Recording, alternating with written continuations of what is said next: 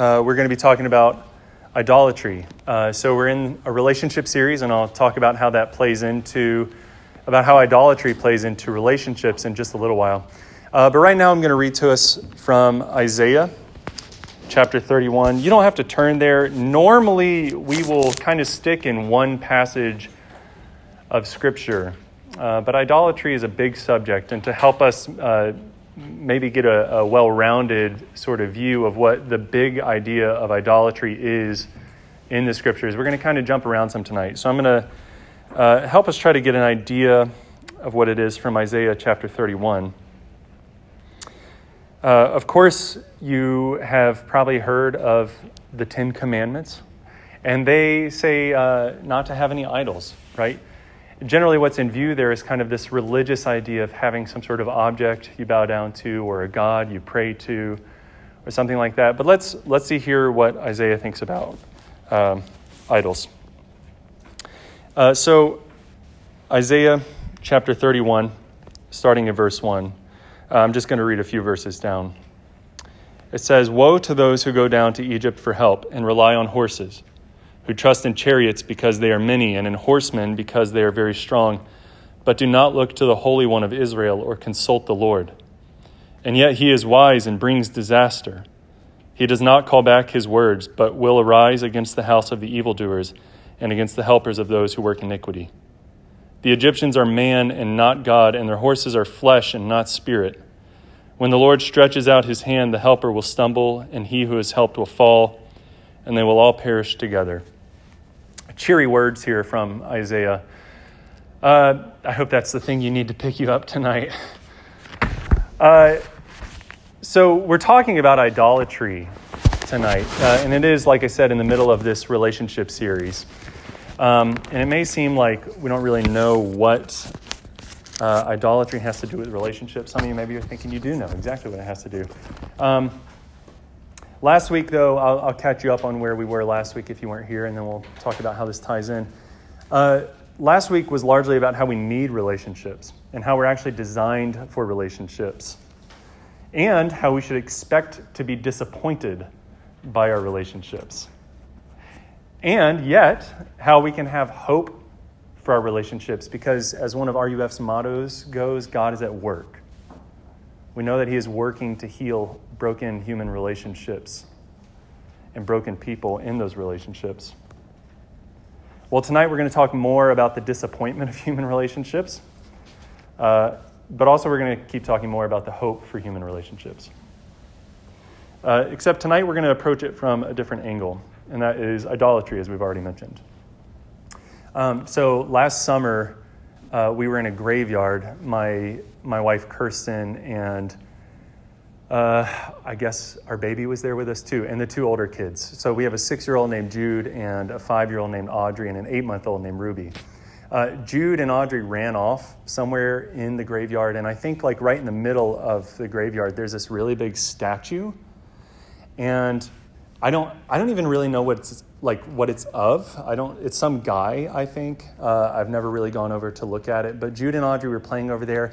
And I don't know if Audrey was like playing a game by herself, or like she dropped something and bent down to pick it up, or what. But she came running back to me and Kirsten, my wife, and said, "Mom, Dad, I bowed down to a statue, but I didn't mean to." She was really concerned that she had broken one of the commandments. Of course, we tried to like comfort her and be like, I think you're okay. Like, I don't think you were worshiping the statue. You're probably all right, Audrey. Like, it's fine. If that's our idea of idolatry, that's a little too simple, right? Like, that is one of the ideas of idolatry in the Scripture, that not if you like drop a quarter and bow down in front of a statue, but like actually bowing down to worship it. That's one of the ideas of idolatry in the Scriptures. But it's also a bit bigger than that. The Bible's definition of idolatry is a lot broader. So, as we know, we can kind of make idols out of anything. And maybe some of you are already thinking that. Like, well, yeah, this makes sense in a relationship series because we make idols of our relationships. But I want to go a little more in depth than that. That's true, But if we're thinking of worship only as like assigning the highest value to something, or just kind of worshiping in the sort of like popular sense, right? Like thinking something is awesome, or maybe giving our lives to something, and that ties into this as well. The Bible's definition is actually still broader, bigger, and deeper, actually. I think Tim Keller sums up the Bible's idea of idolatry when he says that an idol is anything you love, trust, or obey. I personally would add to that maybe even something that you fear. And certainly where love, trust, and obey tie in is probably where you think you'll find satisfaction. In the passage we just read, if you're wondering like where we're going to get to that and how that makes sense. In the passage we just read, Israel is trusting in Egypt. This was like a long time ago. Israel's on the brink of being invaded by the Assyrian Empire. And their plan is not to trust in the Lord and believe the words he's already spoken about this and when he's already prophesied about this. Their brilliant plan is to go down to Egypt, yes, the Egypt that enslaved them, and get help from them because they've got a big army. And what is it that God says here? He says, no. Horses are just flesh and men are just men. They're not God. They can't protect you how you need protection. They can't be what you need. They're going to fall apart. They're going to get killed. They can't do what you need them to do. So the Bible puts the same principle in different ways many times. The Psalms say, I lift up my eyes to the hills, and that's where idol worship would have taken place oftentimes. Where does my help come from? My help comes from the Lord, the maker of heaven and earth. So the psalmist is saying, I look up to the hills, but that's empty. I look to God for salvation. He's putting these two things up against each other. So other gods can't help us, and strong militaries can't save us. And literal idols cannot help us, right? A few chapters after this in the book of Isaiah, in chapter 44, Isaiah is speaking of a wooden log, a tree that has recently been cut down. He says, then it becomes fuel for a man. He takes a part of it and warms himself. He kindles a fire and bakes bread. Also, he makes a god and worships it. Half of it he burns in the fire, and the rest of it he makes into a god, his idol, and falls down to it and worships it. He prays to it and says, deliver me, for you are my God. This man has cut down a tree recently, cooked his meal over part of it, and then worshipped it and asked him to save him. Right, in all of our idols, we're looking for them to give us something. We love them for a reason. We trust them for something. We obey them because we think they deserve it. We put our hopes in them. We put our hopes in all sorts of things. We want the things we trust in to save us from our troubles and our enemies. But we also want something or someone to give us meaning. Maybe most often we do this with relationships. Grades and jobs and money and accomplishments and fame and all the other sorts of things that we tend to idolize. Sure, we look for something in those too. But the thing that's most accessible to us, the thing that tends to be most ruined by this and that we are the participants in ruining, it's relationships. We hope our next relationship will heal us from the last one. We hope our next relationship will stop our pain. We hope our next relationship will be the silver bullet that finally makes us happy. We want our girlfriend to heal the hurts from our parents, and we want our friends to carry us through life and help us find ourselves again when dating goes wrong or when the bottom falls out. We want a lot from relationships. Okay, maybe you're thinking right now, last week you told us we need relationships to be whole people. That's actually still true. As the scripture we read last week teaches, we're designed for each other. Right? I'm not trying to go back on that, but I'm trying to put it in perspective. Here's the thing, though, that even before sin, Adam and Eve's relationship worked because it existed within the context of an unbroken communion with God. Ultimately, and that's the key word here, ultimately, they got everything they needed from him. So what they were designed to give each other and get from each other in part, they did give and get from each other in part. But they were not God to each other, and they weren't designed to be God to each other. That's one of the worst ways sin has ruined relationships for us. We often seek in them what we can only find in God. That's idolatry. That's really at the heart of idolatry. Oftentimes we are looking for a legitimate need in the wrong place. We want something to be God to us. And when we think our relationships can be God, when we think that our relationships can give us everything we need or ultimately meet our needs, we will always be disappointed. Ernst Becker, who's a Pulitzer Prize winner writer, said, "The failure of romantic love as a solution to human problems is so much a part of modern man's frustration. No human relationship can bear the burden of godhood.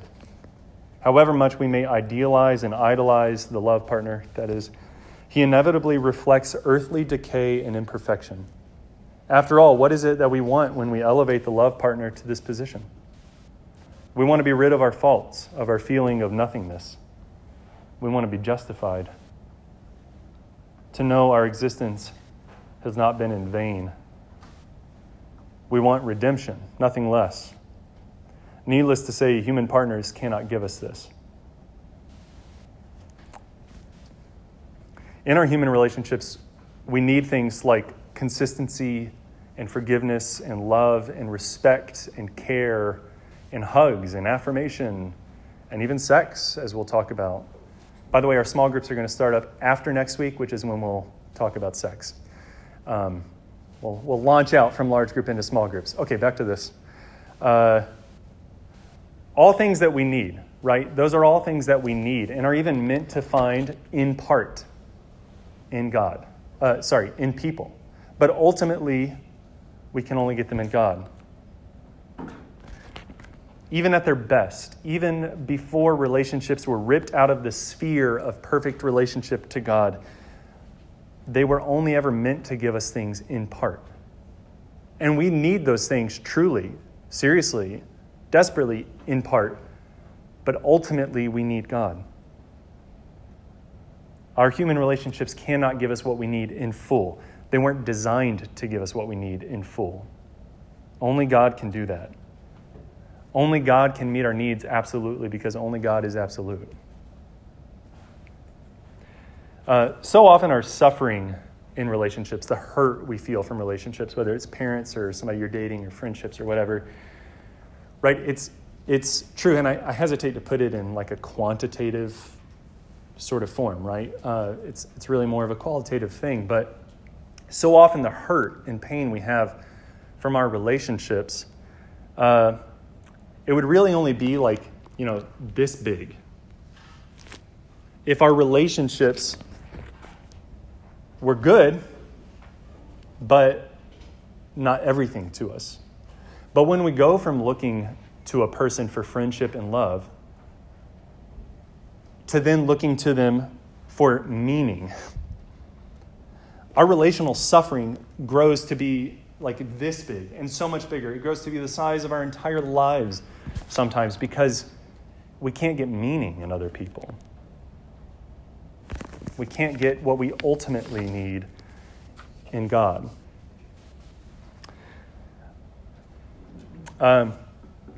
So Romans 1 actually teaches us how unsatisfactory it is to get what we want. Romans 1 is a famous chapter in the Bible for addressing idolatry. And the sad thing about it is that it says when people worshipped idols, God actually turned them over to their idol worship. That is to say, they finally got what they wanted, and it was the worst thing they could have ever gotten. They got what they wanted, and because of that, they will never get what they need. To put it in terms of food, if we're to think about salt, if we made salt our food idol, we would find ourselves pretty hungry. Right? Salt is good in its own right. It should be put on food. It brings the flavor out in food. You actually need salt in your body. Like, it's good for you. And good salt can give us minerals other than itself, things attached to it. It's good for us.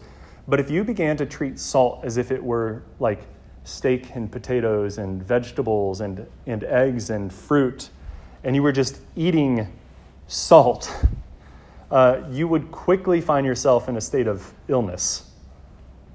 This would be terrible for you. It might even taste good, right? Like, you might even be getting what you want if you liked salt that much. I don't know anybody who likes salt that much. Right? But it's not going to build your muscles. It's not going to fill your stomach. You're going to walk around feeling hungry and nasty and getting sicker by the day because it's not food. In fact, actually, the very things that are good about salt would become the things that were killing you. Salt can actually help you hydrate. It helps us retain water so that we don't lose it too quickly, right? Like, it helps us not just like pass it through our systems and sweat it out really fast. That's why there's salt in Gatorade. I think there are several types of salt in Gatorade, among other things. Right? It actually helps us hydrate. But of course, you know that too much salt will dehydrate you. If you were to drink salt instead of water, it would have the opposite effect of helping you hydrate, because it's not water. You need salt, but not in the same way you need water. Right? It's in that same way that only God can ultimately give us what we need. Salt's good. Human relationships are good. But we can't replace one with the other. Only God can satisfy our hunger and fill us with good. Only He can give us living water. Only He can satisfy us. Okay, so I want to keep... We're going to move away from like what idolatry is and what its effect is a little bit here. And one of the other texts we're going to be in, I'm not going to read it, but we're going to kind of address it here and think about it together, is John 4. We have these, like we've said many times, needs, desires, longings that only God can fill. Only God can ultimately satisfy. So I want to look here in John 4 at how Jesus addresses our longings. And ultimately how this actually brings us out of idolatry. So in John 4, Jesus has this conversation with someone who's often called the woman at the well. She's a Samaritan woman. So if you know what that means, it's historically a long time ago when Israel was taken out of its land as a people, other peoples were brought into their land. And some people of Israel stayed in the land, and then they mixed with other tribes and nations, something they weren't supposed to do in the Old Testament. And eventually there rose up this group of people called the Samaritans, who kind of took the religion of Israel and sort of mingled it with some other things and changed some things around. They worshiped in a different place than in Jerusalem. And because of all these different factors, they were despised by Jews. Sometimes Jews wouldn't even walk through their country. They disliked them so much. But Jesus and his disciples are walking through Samaria, and Jesus stops for some water while his disciples go into town. He stops at this well, and this woman comes out to him in the heat of the day with no other women, and he starts talking to her. And this is actually something really unexpected at this time. The woman herself is surprised by Jesus talking to her, and so are the disciples. not only is Jesus talking to a woman, which is what surprises the disciples, he's talking to a Samaritan, which is what surprises the woman. Right? So, like we said, there's bad blood between these two groups. And on top of that, this woman is not like a role model of morality. She's been married 5 times, and she's now living with a man who she's not married to. And guys, even the way that maybe you would view that in this is the 21st century? Yeah. This is 21st century. 21st century America at a Christian school is probably still a lot more gracious than the way that these people, Samaritans or Jews, would have viewed this. She's an outcast. But Jesus, lowly and kind, he speaks to her. And she kind of tries to keep him at arm's length at first. He's talking to someone who's not really like well respected. I mentioned that she's alone at the well. She's alone at the well, and she's come in the heat of the day, probably because she's been married 5 times and lived with somebody who's not her husband. Other women don't want to be around her, or she doesn't want to be around them. I'm sure there's something to that relationally for her. This is something she clearly wants to avoid, is going to the well with other women. So she does it when it's hot and other people are staying at home. And in this society, as we've mentioned, her multiple marriages would have made her an undesirable. She doesn't offer anything to Jesus. She's not like bringing anything to the table, right? She doesn't have anything to give him. Talking to her doesn't give him some sort of notoriety. She doesn't have gifts for him. And yet, Jesus eventually says to her during this conversation, I can give you living water. And they're sitting at the well. She's come to draw water that she needs physically. And he says, I can give you living water, something to really satisfy you. Something that if you drink, you will never need to drink it again. He says, I can satisfy you. And then he tells her, go get your husband. Now, she hasn't revealed any of this information to him yet. And what she says in response to Jesus is, I don't have a husband. And Jesus goes, I know. You've had 5 husbands, and the man you're now living with is not your husband. It's an odd conversation in some ways. What John wants us to see in this passage, though, is that Jesus is going right for where this woman hurts. He's going right for her pain, right where she's been disappointed and let down by things she had probably hoped in one way or another. Men have left her, or she has left them in some capacity. And now she lives with someone she's not married to, and she keeps ending up disappointed. And none of the men she's been with can give her what she needs. So that's where Jesus goes. Right to her longings and disappointments. And says, I can satisfy you right here. Right at the place that hurts the most. Jesus doesn't tell her to clean up and get her life right. He doesn't say you'll be satisfied if you follow my 12-step plan. He doesn't tell her he'll satisfy her if she gets better, or that she can find a way to happiness. He goes right to where she's been let down, right to where she's been her worst, and probably right to where she's been treated the worst. And he says, I can give you what they failed to give you. I can give you the love you wanted and needed from those relationships. In fact, only I can give it to you. Idolatry is when you seek a real need in the wrong place. And Jesus, he says to you, like he said to the Samaritan woman so long ago, I can give you what you really need. This is really different from all of our other relationships.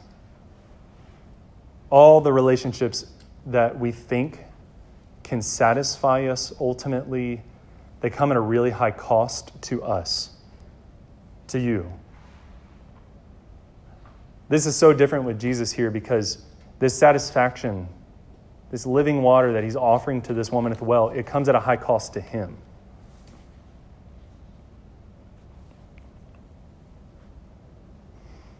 But like we said, Jesus doesn't give us a 12-step plan to happiness. He doesn't sell us anything. He doesn't send us on a pilgrimage. He brings us back into right relationship with God. To satisfy this woman, to give her living water, he went to the cross.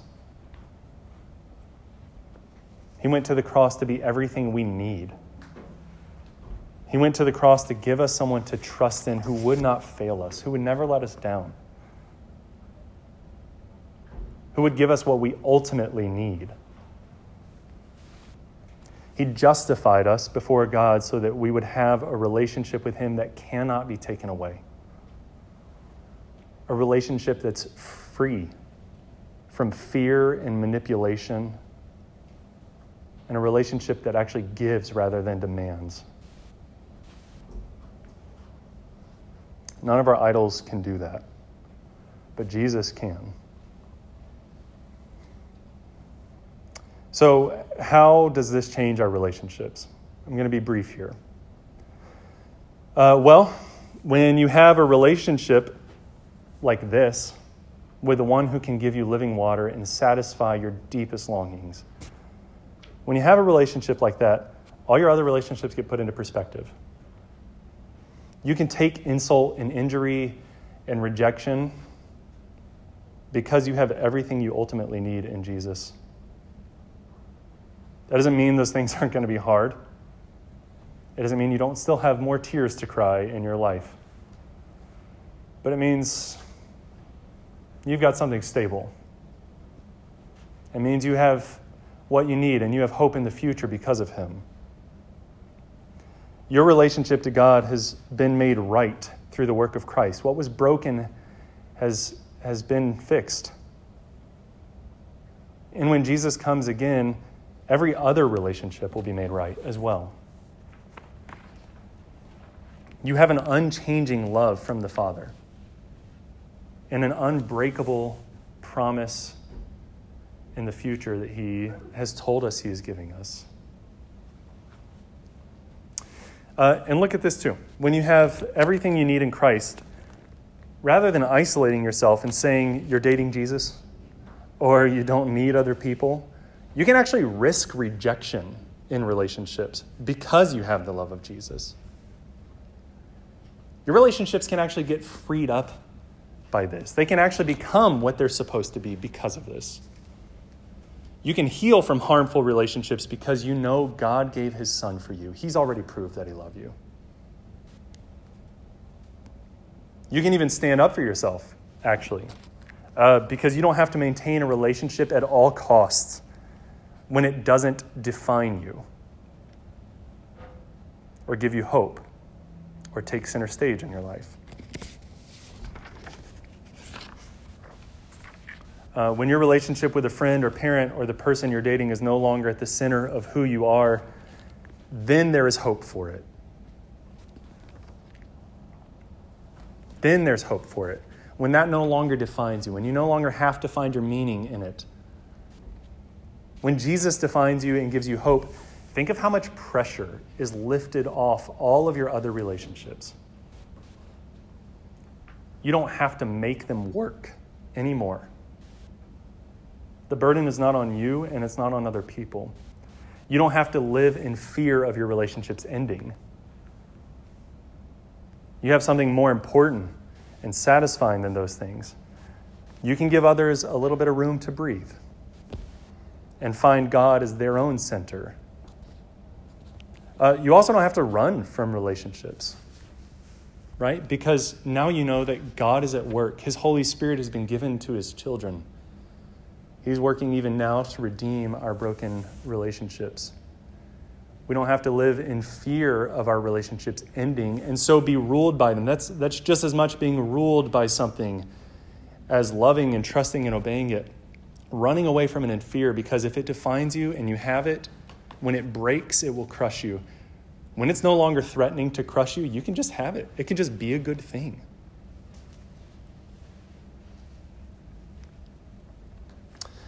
You don't have to hang your meaning on someone who can't support it. That's kind of what this comes down to. That's actually where the gospel has the power to save our relationships, even now in our broken world. A few chapters later, again, in Isaiah, the Lord says this, "Come, everyone who thirsts, come to the waters. And he who has no money, come, buy and eat. Come, buy wine and milk without money and without price." God is offering us satisfaction. He's done it at the expense of his own Son. And when we hear Jesus saying, "Come to me, I will satisfy you," then we can stop being ruined by our relationships.